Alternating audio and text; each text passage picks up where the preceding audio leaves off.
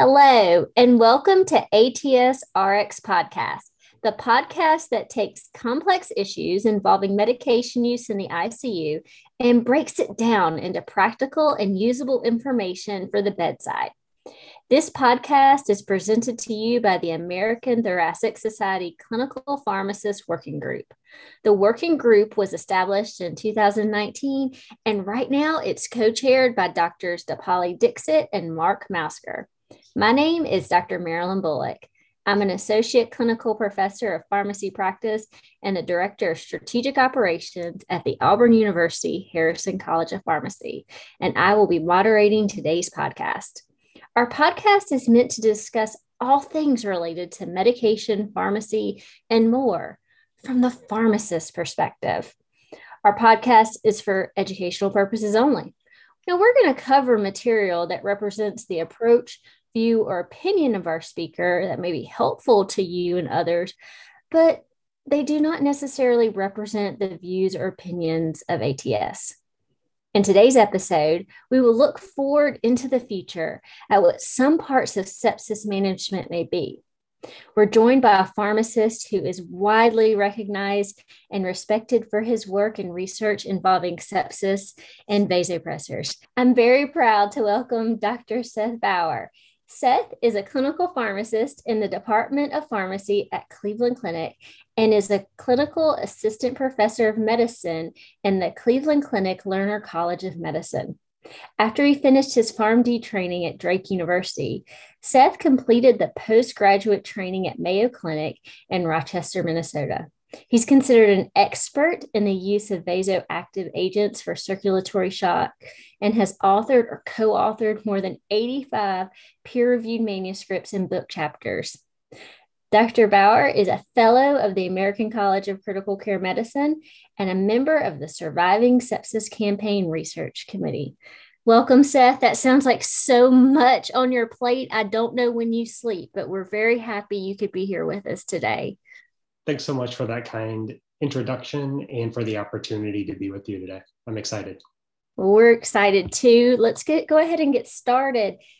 Seth, there's a lot out there about what sepsis is going to look like 50 years down the road, maybe even sooner than that. What do you think the future holds for individualizing sepsis management?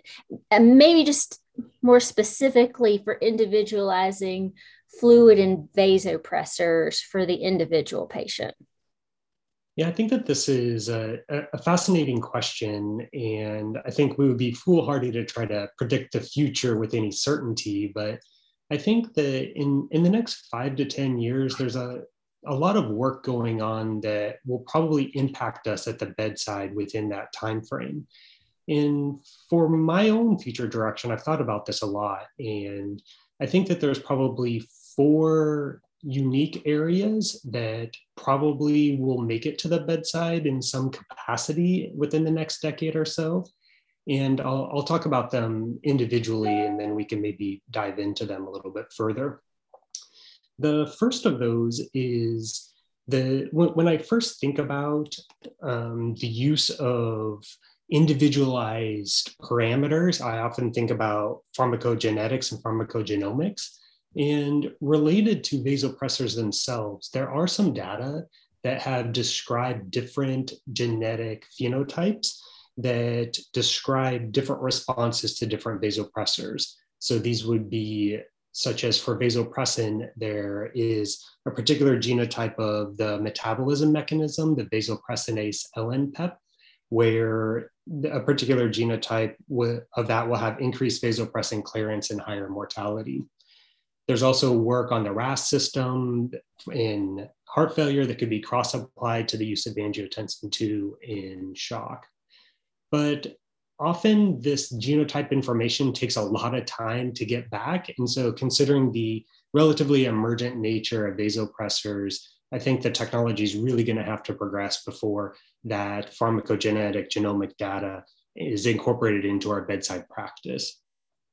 The second area I think about is the use of biomarkers for initiation or tailoring of vasoactive therapy. And I know as part of this series, you're having other outstanding experts that likely talked about this, Dr. Sasha and Wieroszewski, where they probably talked about lactate and renin and other biomarkers in reference to angiotensin II and vasopressin. But I will comment that there are several studies that have found that patients with higher lactate concentrations, when these therapies are initiated, have lower odds of response. So the use of those biomarkers can be part of our future bedside practice, both to assess tissue hypoperfusion at baseline or also to guide therapy. The third idea I think about is this concept of hemodynamic phenotyping. This would be the use of echocardiography and other bedside assessments like diastolic blood pressure to determine what therapy should be used next for a particular patient. And I will note that one approach to this type of algorithm is currently being tested in the ongoing Andromeda Shock 2 study. And the fourth one that I've spent a lot of time personally thinking about is individualized predictive algorithms and use of artificial intelligence and machine learning, or so-called AI and ML. These algorithms can be incorporated into the electronic health record and use available clinical data to predict lots of different outcomes. It could be everything from predicting if a patient will fail norepinephrine monotherapy, or even predicting which vasopressor is best for an individual patient. And I think that that area holds a lot of promise, particularly because these algorithms can be adapted to each individual site. So each site can say this prediction works better for us or not, or we don't measure this particular biomarker, so we're not going to include it in the algorithm. Let's see what it looks like if we do or don't include that. And it's also deployable across entire EHR platforms. And so it can be helpful to a lot of different folks that may or may not have access to some of these other possibilities. Those are the four that I've thought a lot about, but I'm sure that I'm missing some that will probably make it into our practice within the next decade. And if you think about it, there's probably so much that's still in research and development that hasn't even been leaked out yet. May catch us Absolutely. a surprise. Now, when I hear all of this, Seth, I think to myself, this is fantastic. This would make our lives as pharmacists so much easier because we really could practice that precision medicine. I think we were all promised we would be doing by now in pharmacy school. Yeah. But, I also have to think about the practical nature of it. I'm at a community teaching center and you're at Cleveland Clinic. How many beds do y'all have? Our medical ICU has 64 beds and we're roughly 250 total ICU beds at our main campus alone. And that's a lot of beds. Our hospital, even though we're the largest in Western Alabama, we have on a good day, maybe a census of 400, 500 people. I think we can care for more than that, but the access to some of these advanced technologies obviously is going to reach facilities like yours much faster than it's going to reach hospitals where I practice. I know large academic medical centers can utilize some of these concepts that's coming out in ongoing research, for example. They may get to see it and use it early because they're part of that research process. But for the average hospital across the United States, I think it probably looks a little bit more like mine. Are there any pieces of these options that you just talked about that, we can use at the bedside now, or that's going to be maybe a little bit more practical for someone like me to use in my ICU patients?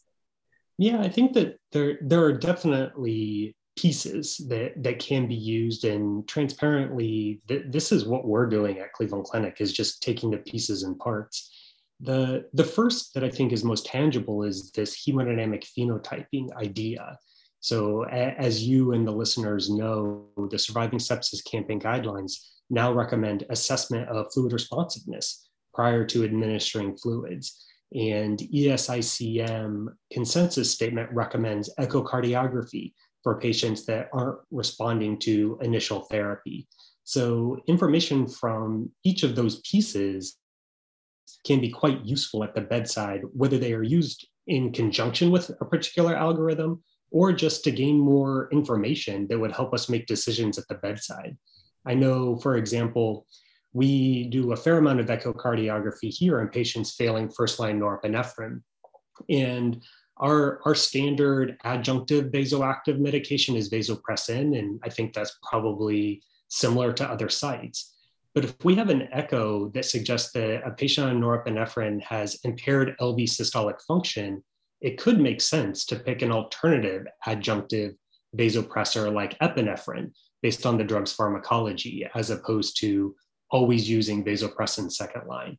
So I think that that piece could be something that can be incorporated now to individualize therapy for patients.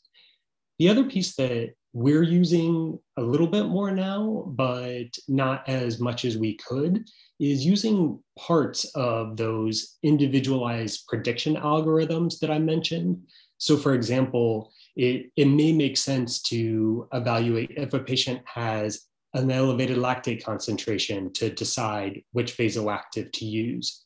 And our work and others have found that there are lots of different parameters or biomarkers even that can be used to predict response to vasoactives, everything from arterial pH to lactate, as I mentioned, to even creatinine clearance have been shown to have an association with vasoactive response. And individuals can use those parameters as part of their decision making.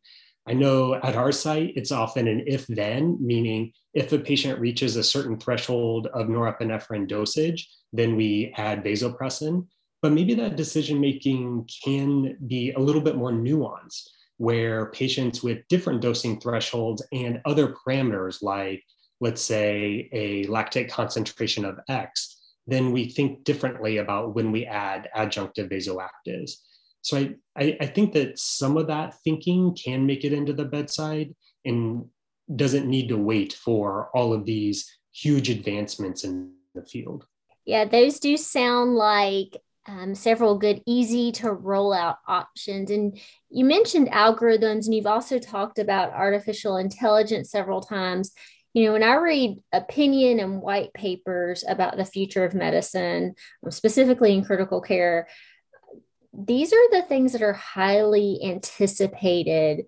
They're integral parts of the futuristic precision care that's discussed. One anticipated role in these algorithms is not only for us to identify patients who would best respond to these therapeutics, but to be actually integrated into the equipment, such as infusion pumps that would manage minute-to-minute titrations of medications based on real-time data, which just sounds fascinating to me. How close are we to seeing this type of technology available to utilize in our sepsis patients?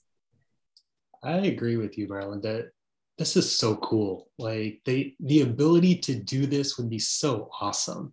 And these so-called closed loop systems are extremely fascinating. And there's been a few studies published on this, but I think that they're particularly tricky. And I don't think of myself as a data scientist or an expert in machine learning or artificial intelligence, but this is a particularly tricky problem because not only does it have to do with accurate estimation of a patient's blood pressure, for example, but also it's more of a forecasting problem where you have to predict the future and then adapt that prediction based on a patient's response and the amount of drug delivered.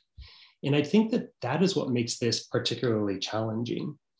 I do know that a group at University of Utah has developed an algorithm that does a pretty good job of these closed loop systems, and they validated it on patients with sepsis.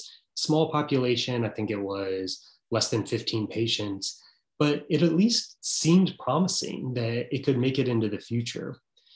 The challenge, though, is that often these systems operate in, at least as of now, they've been studied in what I would call a relatively closed box.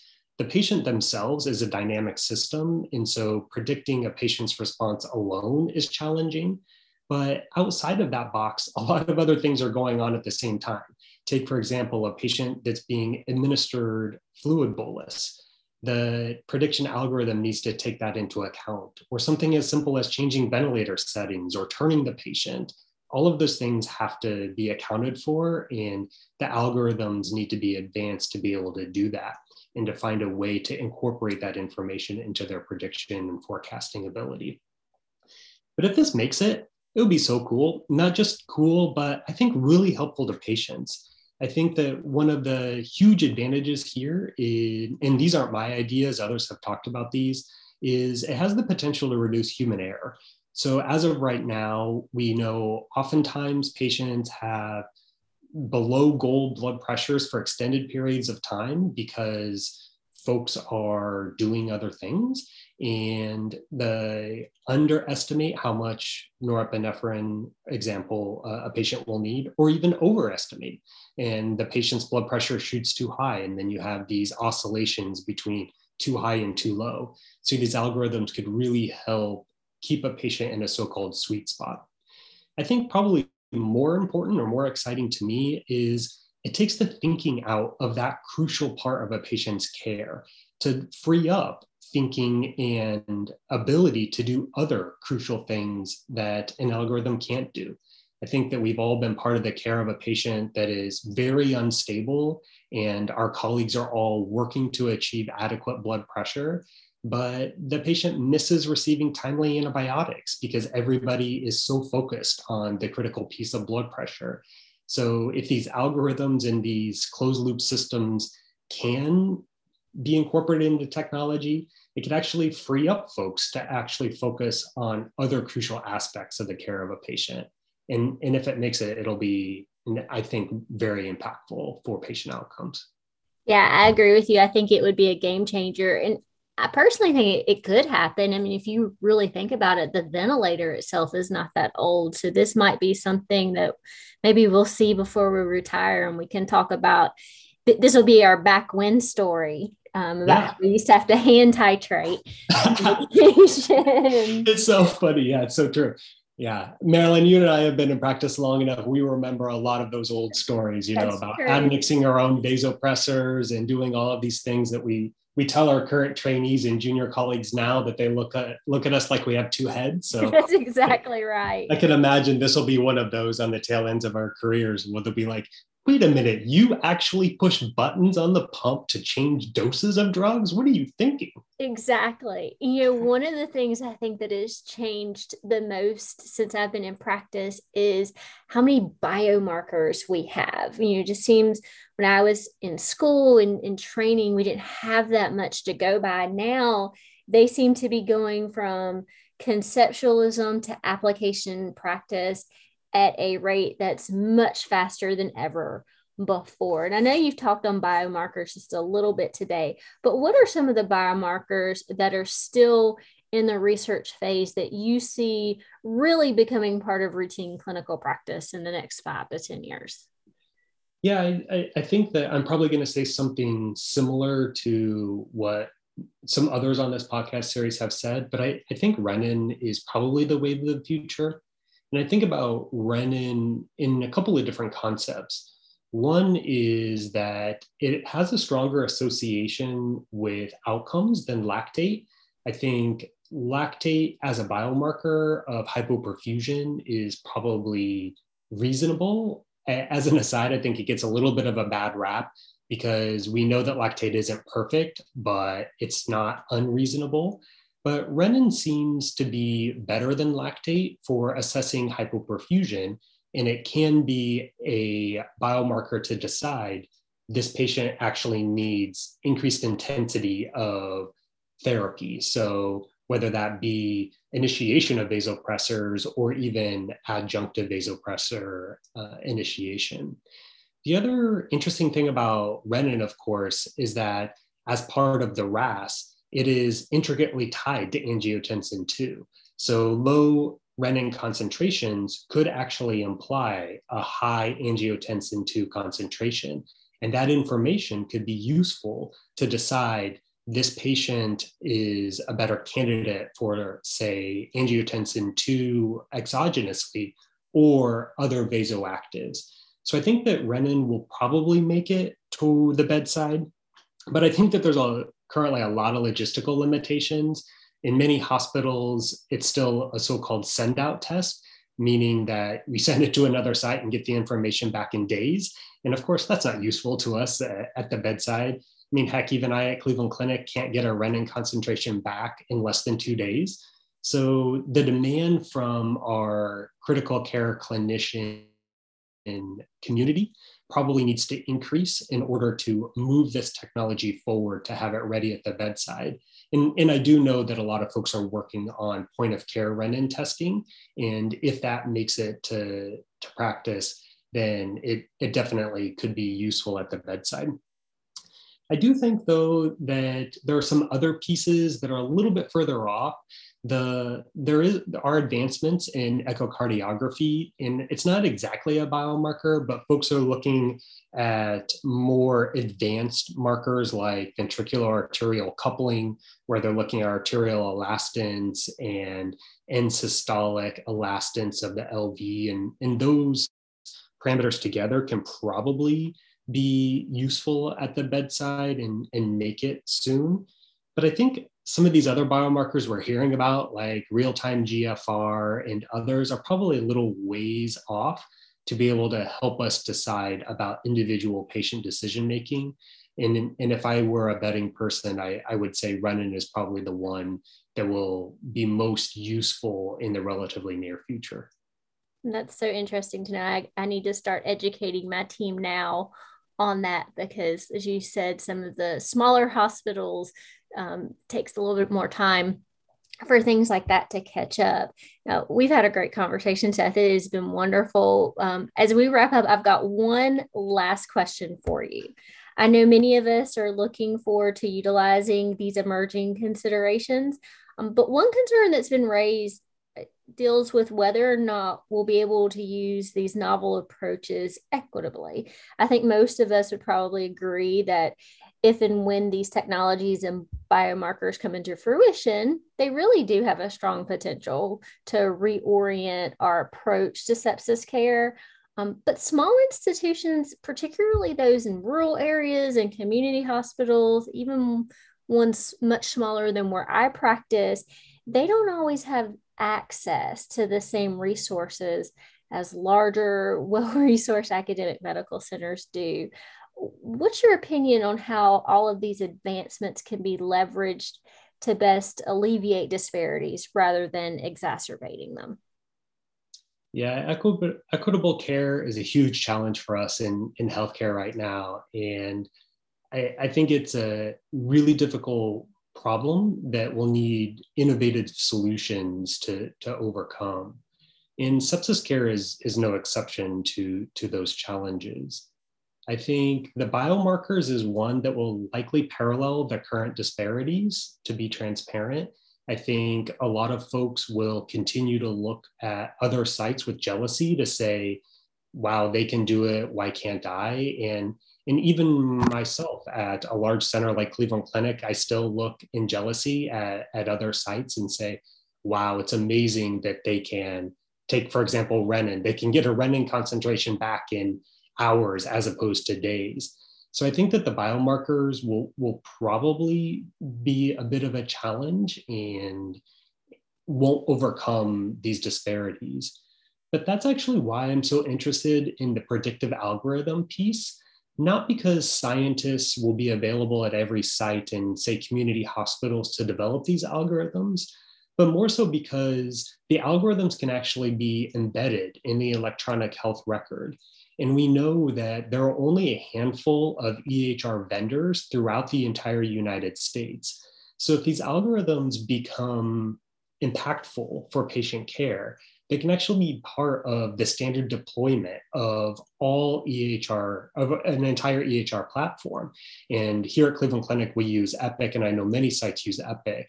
And there are many examples of the Epic platform taking best practices and incorporating them into their standard deployment and then pushing it out to all sites. And so if that is feasible with these algorithms, it actually has the potential to flatten disparities where a patient that goes to a hospital that has an Epic deployment may have same access to this information, their providers at least, regardless of where they are, whether it be a small community hospital or a large quaternary center. So I think that the technology piece with algorithms and AI and ML is one fascinating potential opportunity to provide equitable care. That would be such an improvement for a lot of these smaller hospitals in rural areas. I really do hope these things come to pass. They sound like they would benefit a lot of patients in these smaller and rural areas. And Seth, I want to thank you for joining me today. It's always such a pleasure to talk to you. And for the listener, thank you for joining us in one of our inaugural ATS RX podcast episodes. We'll hope you will join us for future episodes as we talk about how to use medicines in critical care and other areas of medicine. Have a great day.